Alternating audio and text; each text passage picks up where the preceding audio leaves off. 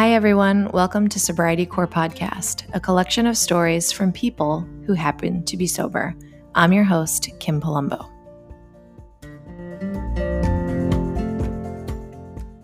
Hi, everyone. I am very excited to welcome sobriety superstar Lara Silverman for episode 14 of Sobriety Core.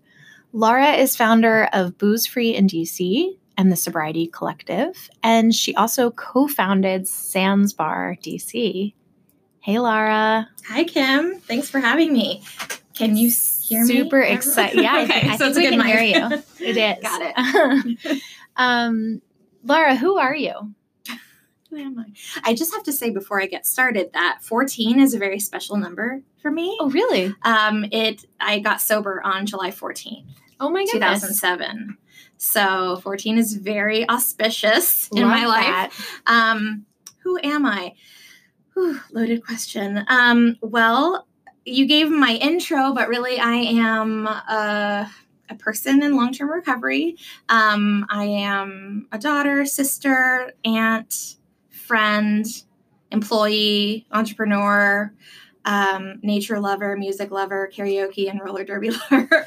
And I'm 36. I live in the Washington, D.C. area, so we're here together in person doing this. Live in person.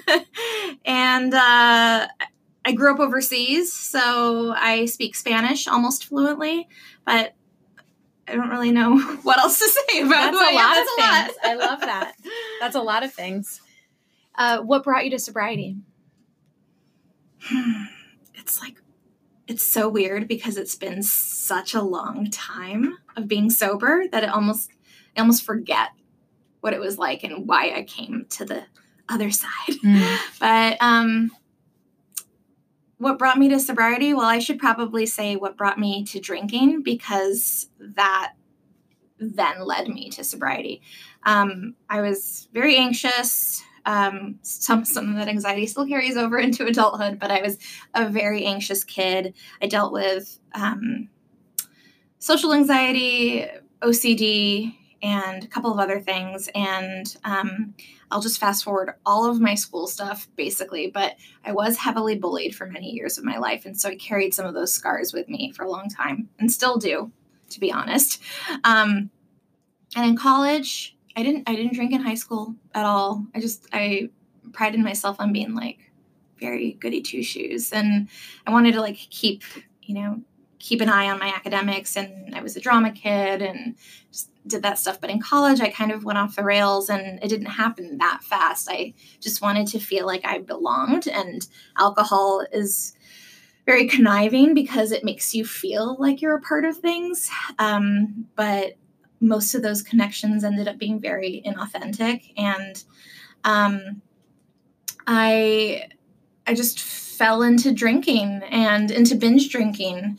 And I found that at the time, when I was drinking, a lot of my mental health gunk, as I call it, kind of went away. It like disappeared for a very brief moment in time, but it would always come storming back the next day, because hangovers suck for everyone. And when you have mental health issues, they suck even more. And so, as they say in certain programs, first it was fun, then it was fun with problems, and then it was just problems. And I went through a trajectory of fun with problems, and then just problems very quickly. I only drank for 6 years in my life.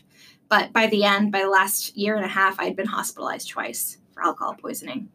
So the last hospitalization, something happened. I just kind of had this like click. Something happened. I don't know how to even describe it, but like many people may call it like a spiritual awakening, or some sort of shift, like an internal shift. And without knowing what to call it, I know that something inside me felt very different, and I didn't want to drink again, like for real. I often said like, I'm never drinking again, and meant it at the time, but never really meant it commitment-wise. But this time felt different, and it was strange because I knew I didn't ever want to drink again, but I also didn't know how I could live without drinking. And when I came home, I was in New York City at the time for the first time in my life. And when I came home, I called for help. I had pretty crappy health insurance, but it had substance use and mental health services. And it was my first job out of college. I'd only just turned 24. So how could I possibly be sober at 24? But I knew I needed help. And I didn't think it would be for the rest of my life being sober, but I knew that I needed to make like a significant change. And that's what brought me to sobriety. And I've been sober ever since. That's awesome. I love that. I love what you said. You said alcohol makes you feel connected, but most of those connections are inauthentic. And I think that's such an important point. And that's like the lie, right? That's like the big lie that we all tell ourselves and then, hopefully learn along the way. Malcolm Gladwell just wrote this new book called Talking to Strangers, and he talks about how alcohol makes you myopic. We think, which is the exact opposite of what we think it does. We think that it like opens our eyes and makes us freer and more accepting, etc. But it ends up like narrowing your focus. Interesting. And does the exact opposite. So I think that's so connected to that like authenticity piece. Mm-hmm. Mm-hmm. For sure. How do you stay sober? How do I stay sober? At this point in my life, and I hope that, for anyone listening, almost 12 and a half years can seem crazy, like just crazy town. And if you feel like you can't relate to someone who's been sober for 12 and a half years, I hope you'll find something in my story that does resonate with you, because when I was first sober, I doubted anyone who'd been sober longer than like a few months. I'm like, that is just bullshit. If I can swear. Of course, you can say bullshit. Yeah. There are a lot of things that I use in my life as tools to stay healthy and to remind myself of the path that I've chosen. At this point in my life, though, it just feels like the default, which I never thought it would. Like, I never thought, like, I always had to drink to be social. And I wasn't a daily drinker, but I definitely had a very strong psychological dependence on it. It may not have been a physical dependency, but it was very psychologically intertwined. And so to just feel free as someone who still has anxiety can feel, just free without booze, it's pretty amazing. So some of the things that I have used in my time in, over a decade, and some of the things that I continue to use, I do recommend to anyone who has struggled with alcohol to try out a few different types of programs to see what fits for them. And if none of them fit, that's also okay. No one told me that going in. I had to be in line with a certain program of an anonymous nature. And if I wasn't, I was basically instructed that like my recovery wasn't really real or true. Right. Which is not true. And no one can dictate anyone else's sobriety and recovery except for themselves. You get to own your terms. But I have tried Alcoholics Anonymous, just to put it out there. I have tried Smart Recovery. I have tried Refuge Recovery, which I believe is now called Dharma Recovery. I read a lot of books super slowly. So like if people send me books that are authors or like trying to get my blogs from those books, I'm so terribly sorry if I've kept you waiting for like a year, because I just am slow with reading. But I love reading memoirs and personal development books. Nature is huge for me, and it is a very natural antidepressant, even though I legit am on an antidepressant. So medication helps me as well. And therapy, I've been in therapy on and off since I got sober. But I haven't been to one in probably about a year and a half. So it might be time to revisit therapy. But I want to go back to nature and music, because those are two free things that have really, really helped me. I've always been into music. I love playing the piano, guitar, I sing, and I love listening to so many different things, and you can just pick something for your mood. And there is a level of like dopamine that is released. And I'm not a scientist or a neuroscientist, but music has a way of like deeply, there's something that it does with your brain that changes things. And there have been books written about this. So please like research the books. But it's just like a natural solve. And same with nature. I spend a lot of time taking walks outside. I sometimes go on hikes. I'm not going to lie and say that I'm a hiker, an avid hiker. I'm not, but I love being outside. I love meditation, but it doesn't just have to be sitting down silently. Right. Meditation for me involves being outside and in nature. It can also mean just quietly listening to instrumental music and just being still with myself.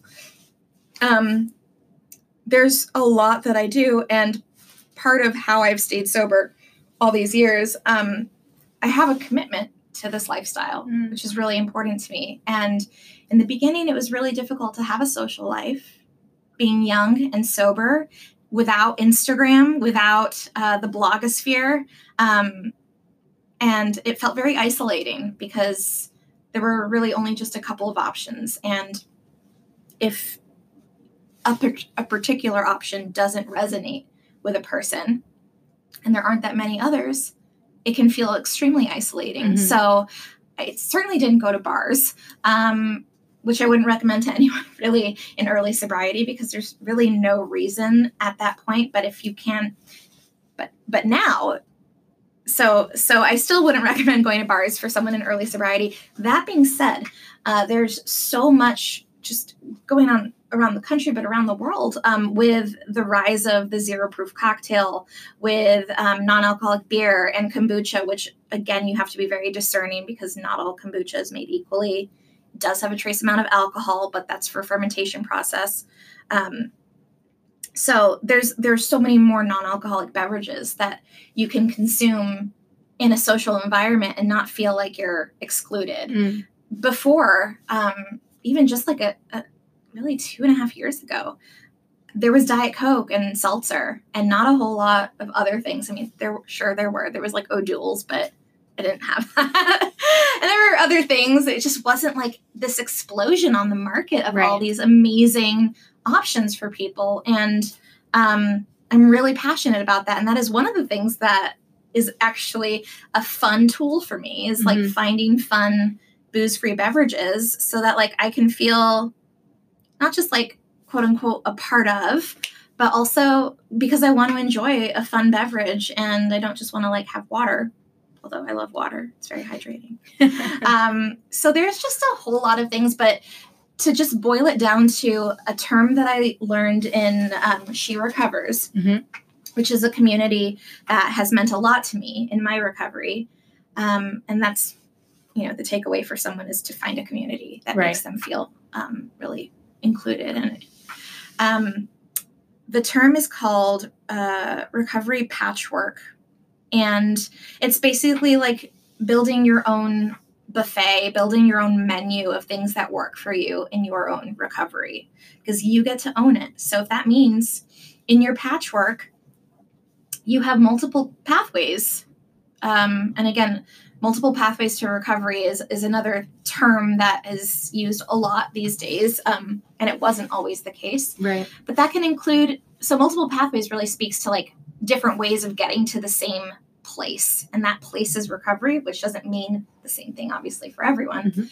The patchwork I love because it's sort of what I described before, not knowing that there was any kind of like word for it, but it was just how I was building my own recovery, which was with different programs, cutting toxic relationships, building up my relationships with my family and friends to a point of being even healthier, therapy, books, nature, all of the things that like work for you, booze-free beverages, like everything together combined is my recovery patchwork. And so I think that that's really helpful for me in staying sober, and something that I would highly recommend to anyone who is sort of in that early phase, or even not in that early phase and feeling a little stale. Right. There is a point in time where you start to, where you may start to feel a little stale in your recovery. And I've gone through many different phases. I mean, 12 plus years, that's a long time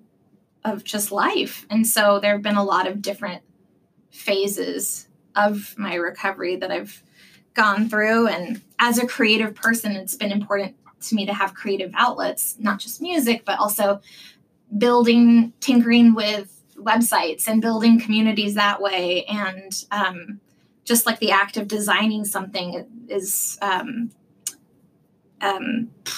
brain fart. What's the word?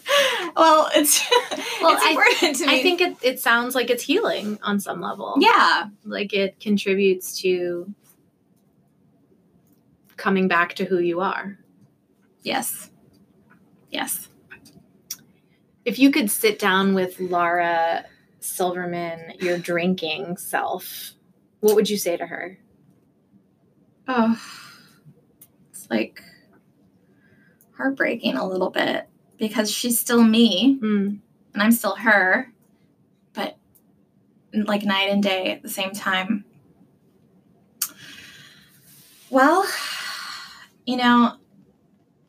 before I tell you what I would say to my younger self, I will say that I don't regret anything that's happened in my life because it's led me to where I am now.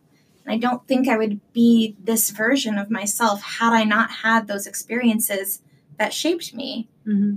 I wouldn't be able to connect with people in the way that I do without having gone through what I've been through.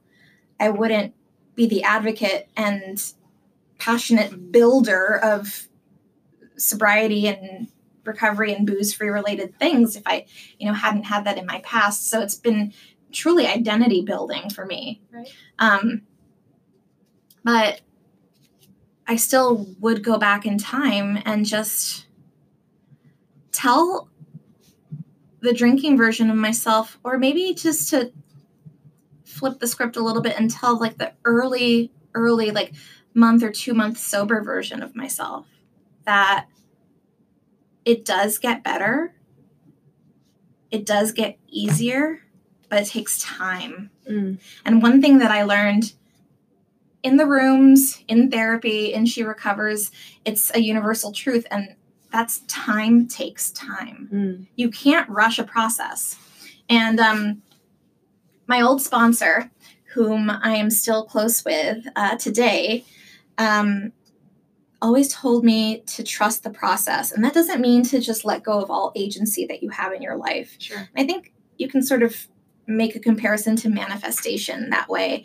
Manifestation doesn't just mean magically like, poof, you're rich and all the things have happened. It involves putting the work in and then trusting that that work will yield to positive and fruitful results. You can't get to that side of things without going through hard shit. And success, people, and myself included, have often thought of success as this like thing that exists in a sort of mutually exclusive pillar than failure. And I didn't quite say that right, but like success and failure aren't two different things. They exist together. Yeah. And truly successful people go through so many quote unquote failures to get to success, because it just means that there's tenacity, there's will, there's determination. And so I would tell the struggling version of myself, and also the early in sobriety version, which was also a struggling version of myself, that you'll get there and just keep at it and don't give up. And all the like really cliched things as I'm like listening to myself, it sounds like a cliche, but just the biggest thing is like be gentle with yourself. And I would have like, I'm just getting like a little emotional thinking of that version of myself, and just instead of feeling ashamed or embarrassed or like mortified about the things that I did, and trust me, there's a lot that I feel very embarrassed about, but instead of feeling those things, I would just feel compassion and try to emulate that compassion to my younger self, and just tell her that, one day things will be very different, but Like, you just have to go through some stuff first. Right. Yeah. Have to go through it. The only way through it is, or the only way to the other side is through, or something like that. I don't know. One of those things. Right. One of those Instagram quotes. One of those good quotes that we see. It's an Oprah-ism. Hashtag sober life. Yeah. The only way out is through. That's it. That's it. We got it. Okay. You know, you've said so many things that I love. And this not regretting who you are I think is really important. It makes me think about the next question, or it kind of segues into the next question about your relationship between pride and shame along the way in your journey, and how has that changed over time? I think for me, and I'm certainly not going to say that I am wildly and vastly different from the rest of people who've gone through this. But for me, I was never too proud to say that I was sober or that I was in recovery. I was actually really open about it, and maybe too open about it, to the point where maybe there were some things that I shouldn't have been sharing with people. But, you know, even like in my second job out of college, which was, I was still relatively young when I joined the company. I was 25, and I didn't go into the whole story, but I, you know, at the outset, I told them that I'm sober, and, you know, that's my lifestyle. And there was a lot of drinking in that organization, and all the like holiday parties. We would do White Elephant, and there'd be lots of like beer and whiskey and bourbon. But because they knew that I was sober, but still like cool, I hope they thought that. Doesn't matter, because I am. They'd be like, no, Laura, don't grab that gift, grab this gift, because they knew it was like booze, and they knew that I wasn't. But I, you know, so it's just, I was very open about my journey. So pride didn't really factor in that way, but shame was definitely still part of my story, and that was all the things that I did that I remember doing. Sure. By the way. Right. Because there's a lot that I don't remember doing. And I think I can actually vividly remember, this was still in my drinking days. But I vividly remember one of my friends, who was also like my kickboxing instructor. We went out, and I just must have gotten hashtag Laura shit-faced. Right. Just my signature move on the weekends was to just get blackout drunk. And I don't think that was ever like my goal, but it just happened because I had no off switch. I had no limits. Right. And even when I imposed limits on myself, like, tonight I'll have 3 drinks. I will space it out with water. I'll have it once on the hour. I was never drinking and driving, but like I spaced things out, and I still somehow ended up, you know, going home with random people, or hospitalized, or, you know, I came home fine, but Lord knows what I did in the interim. So I remember we were at brunch the next day. I don't remember what this person looked like, but there was this guy there, and they were telling stories about things that I did the night before, and I don't remember anything. And apparently, you know, I felt so ashamed and so small that I wanted to just like get swallowed up by the floor, sure, by the earth, because just like to not know anything of what you've done. Mm-hmm.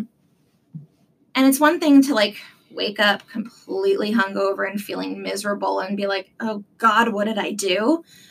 It's one thing to sit with those uncomfortable feelings, and that's enough as it is. But it's another thing to like be uncomfortable and then be told what you've done, and you have no idea whatsoever. Like, you don't remember. It's just, so I had a lot of shame in my hangovers, a ton of shame. And in sobriety, in early sobriety, shame thinking about those things that I vaguely remember happening, and just wondering, like, how many people have I hurt or embarrassed, or moreover, like, how many times have I hurt or embarrassed myself? And so I had a lot of shame for the things that I did when I was drinking, while I was in that, you know, while I was in my drinking days, but also definitely into my sobriety. but I didn't have shame over being sober. So it was definitely shame about the things that I did or don't remember doing, but not shame about my new lifestyle. Yeah. You said something interesting about pride. I wasn't too proud to say I was sober. Mm-hmm. And I want to ask a question about that because I think there is this assumption in recovery speak, Mm-hmm. from my perspective, that pride has negative connotations. But really, would you say you were proud to be sober Mm-hmm. and therefore comfortable talking about it? Yes. Yeah. So in many ways, like, it's almost like it's not that you weren't too proud. You were proud enough to say, I'm sober. Right. And this is just who I am. And I'm not ashamed of it. Right. But there is this thing as well that, so there's obviously a stigma of addiction and substance use disorder, which is, I mean, we are just chipping away at it slowly. And like one day we'll see this like Mount Rushmore version of like what recovery is, and you'll be able to see it. But right now it just feels like there's just a lot of chipping away at the stone. Right. But not only is there a stigma of addiction and the range of substance use disorders, but there's still a stigma of recovery. Right. And so the only way to shatter the stigma of recovery or sobriety, however you want to call it, whatever it means to you, is to talk about it. Yeah, absolutely. And so like, I think a lot of people, they understand the stigma of the current use and abuse and misuse of drugs and alcohol. But then there's also this stigma and shame about actually being on the other side in recovery. Right. And I found, I'll just be perfectly honest. I do recommend 12 steps to someone who's new, and if it works for them, then they're set. If it doesn't work for them, that's totally fine. But I did feel stigma when I was part of that program for wanting to be open about my sobriety. Mm-hmm. And so I understand the nature of anonymity. It's to not be a mouthpiece for the program. It's to not, assume that you can speak for the program. Right. And it's also, supposed to be principles over personalities. And when it's done right, it's done right. But I felt kind of ostracized a little bit for wanting to be open about things. Mm-hmm. And even now I still see it with people that I've met who are amazing, amazing people. And they're just like, please don't talk about this. Like, please don't tell anyone, blah, blah, blah. And my heart breaks a little bit because it's a personal choice and I respect that. And, I won't tell anyone about X, Y, or Z, but it also makes me feel like, how are we ever going to get to the other side of breaking through this stigma, breaking through the shame if we don't talk about it? Yeah, I think there's a lot of tension around that right now, and just people just, I feel like, having very specific opinions about that. Mm-hmm. Which are valid. Absolutely, which are valid. Yes. What is one question that you wish someone would ask you about yourself or your sobriety? I would love to be asked more about, this multiple pathways approach and the importance of like booze-free beverages. And I'm stalling because I honestly don't know. What would you ask me, Kim, that you haven't already? You can't throw this back on me. Yeah, I totally will. How about if anyone has any questions, who's listening, who's gotten this far and wants to ask me, they can certainly reach out to me and I would love to answer them. I just don't know. Where can we find you? All over the place. All over the place. Google Laura Silverman. Oh my gosh, stop. But if you go, most of you are probably on Instagram because I feel like I listened to your intro as I was walking from the parking lot over to meet you. And I remember you saying that you had met all these people on Instagram. Yeah, it's so many strangers. That's how we met. It's how I met Laura. Yeah. Laura's the first stranger I've ever DM'd on social media. She slid into my DMs, everyone. And I wrote back. True story. Yeah. Instagram, I think, is a good starting point. And if people want to reach out to me, they can follow me at We Are Sober. DM me or email me or whatever. I would love to connect with you. But I don't know what I wish people would ask me. I have no idea. I'm just glad to be here and to be sober. I'm going to ask you one more question. Sure. What's one of your favorite recovery related books? I have many. Okay. Many. Pick one. One. Yeah, pick one. Okay. Can I pick one memoir and one All right, fine. Okay. All right, let me tell you, there's a book that I read when I was first in the early months of sobriety that outlined a lot of different options, which was very kind of revolutionary back in 2007. And it was called Sober for Good by a woman named Anne Fletcher, I believe. And it's kind of like a no frills looking book. It almost kind of looks like a Chicken Soup for the Soul book, on the cover, but it's called Sober for Good. And it's not evangelizing any kind of recovery pathway. It's just giving you multiple options. And I felt very seen when I read that. Love that. And if I can say my absolute favorite recovery memoir thus far, and I've read a boatload of them, is Blackout by Sarah Hepola, Remembering the Things I Drank to Forget. That just got me right in the gut. Right there. Yeah. Yeah. And I've certainly read a lot, and there's so many things to read and listen to now. And it's a great time to be thinking about sobriety. It's a great time to be sober curious, sober for life, in recovery, straight edge even, and connect with other people who don't drink. It's just a great time because there's so much out there beverage-wise. There's so many podcasts out there like Sobriety Core. There's so many books and communities. There's She Recovers. There's The Temper and Tempest. There's all the programs that I've outlined. Tons of Instagrams, tons of blogs and books. There are just so many resources that I wish there were even just a fraction of when I was starting out.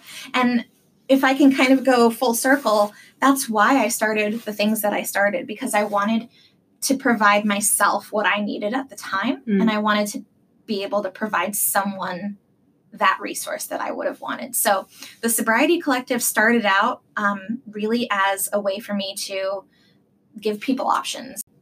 I started the things that I needed, and they've just grown from there. And I think I've grown from there. Yeah. Thank you so much for taking the time and chatting with me. You're welcome. I hope we kept it at time. Thrilled that you sat down with me. Thank you so much. Thank you for inviting me. Of course.